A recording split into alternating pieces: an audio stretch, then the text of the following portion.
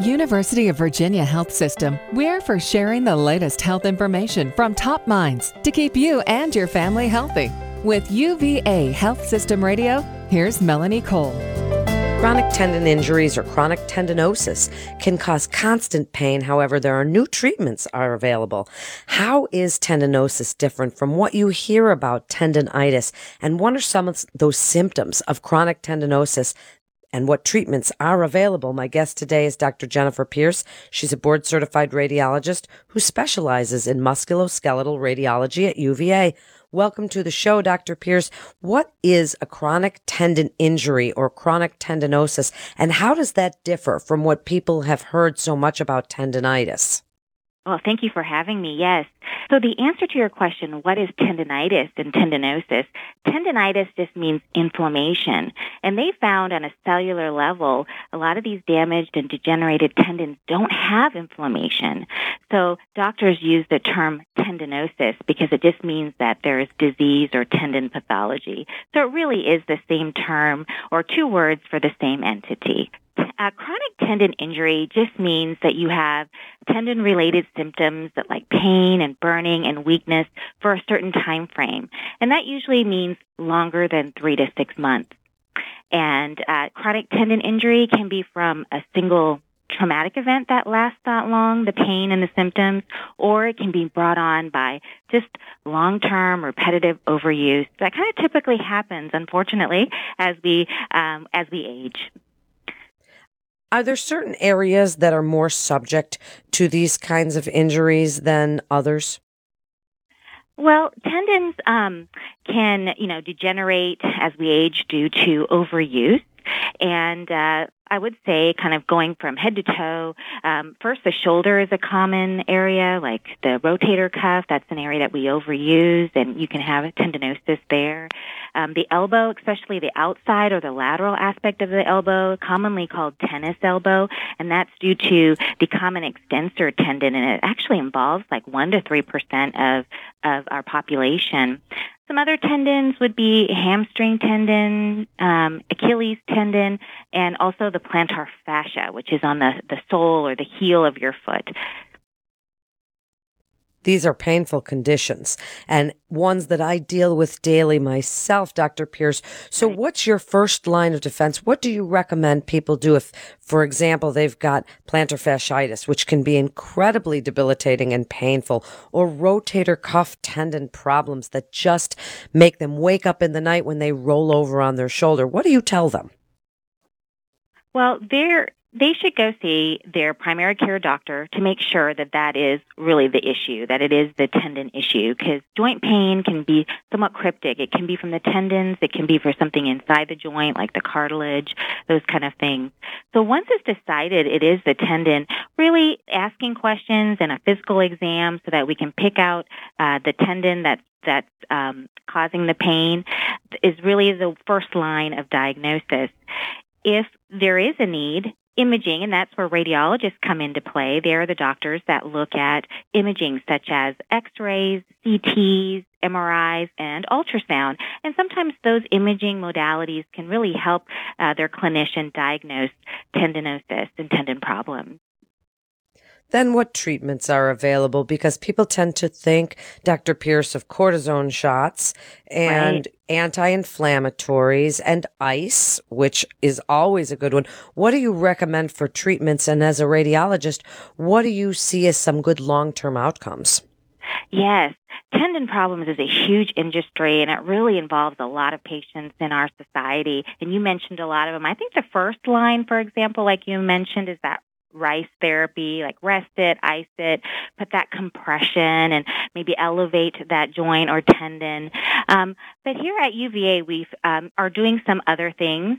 You mentioned the steroid injection. In radiology, we are using image-guided techniques to actually make sure that needle is placed right in the tendon and placing the steroid.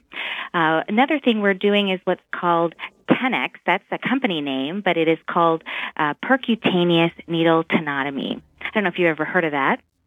And with ultrasound guidance. And what we do is we can look at the tendon with ultrasound and see actually the areas of degeneration, the true pathology in the tendon. And then with those areas, we can target it and place our needle right there. And that's why it's called image guidance. And when we place that needle there, what happens is this specialized needle has like an inner needle out and an outer needle. And that inner needle oscillates at a really high frequency, basically at 28,000 times per second. And it sort of acts like a jackhammer, if you will, but gently removes that area of diseased or degenerated tendon that we can spot on our ultrasound imaging.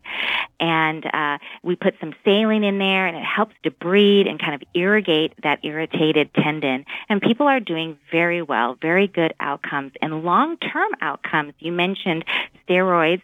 That has been good for our patients, but really short term, maybe 6 weeks, maybe 3 months.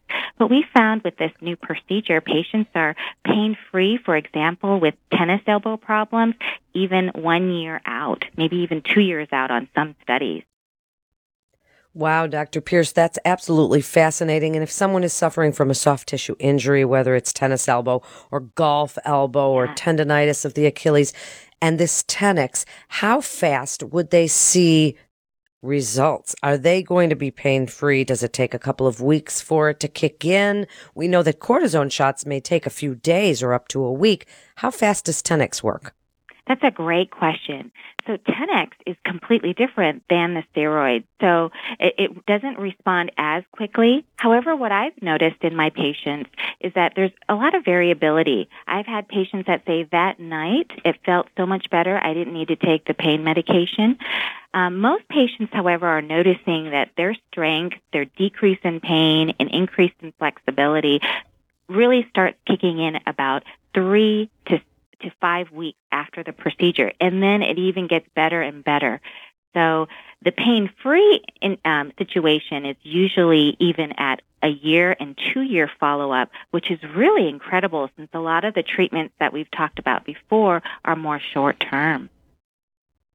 And what about prevention altogether? You know, we only have a few minutes left, but is there prevention, or are some of these just age-related, tendon breakdown, soft tissue from chronic overuse and various things that we do? Is there prevention? That's a great question.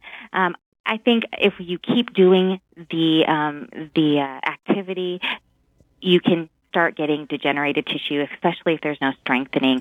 So what I recommend is the first signs of some tendon pain, really go in, maybe get some physical therapy. There's a lot of great information online to start strengthening that tendon and that kind of thing. But sometimes we can't eliminate what you do on a daily basis because we do use our tendons and our extremities, especially if you do a lot of labor and that kind of thing.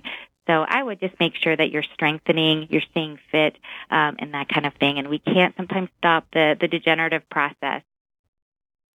We certainly can't, but this has been such great information. In just the last few minutes, your best advice for people with soft tissue injuries and tendinosis, treatments, and why patients should come to UVA for their care.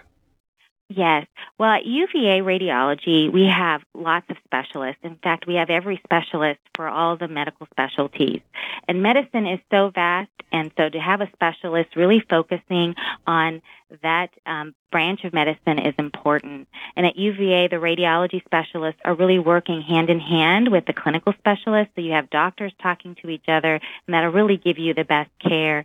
In terms of MSK radiology, we offer comprehensive radiology, so from x-rays to CTs to ultrasound to MR, we read it all, and we can really use all those modalities to help diagnose things. And especially with the procedures that I've been talking about, whether it's steroid injection or the Tenex, we actually see where we place that needle. So that image guidance is really great. We're not blindly injecting. So especially for deeper tendons, it's really helpful to see where you're putting that needle. What great information. Thank you so much. You're listening to UVA Health Systems Radio. And for more information, you can go to uvahealth.com. That's uvahealth.com. This is Melanie Cole. Thanks so much for listening, and have a great day.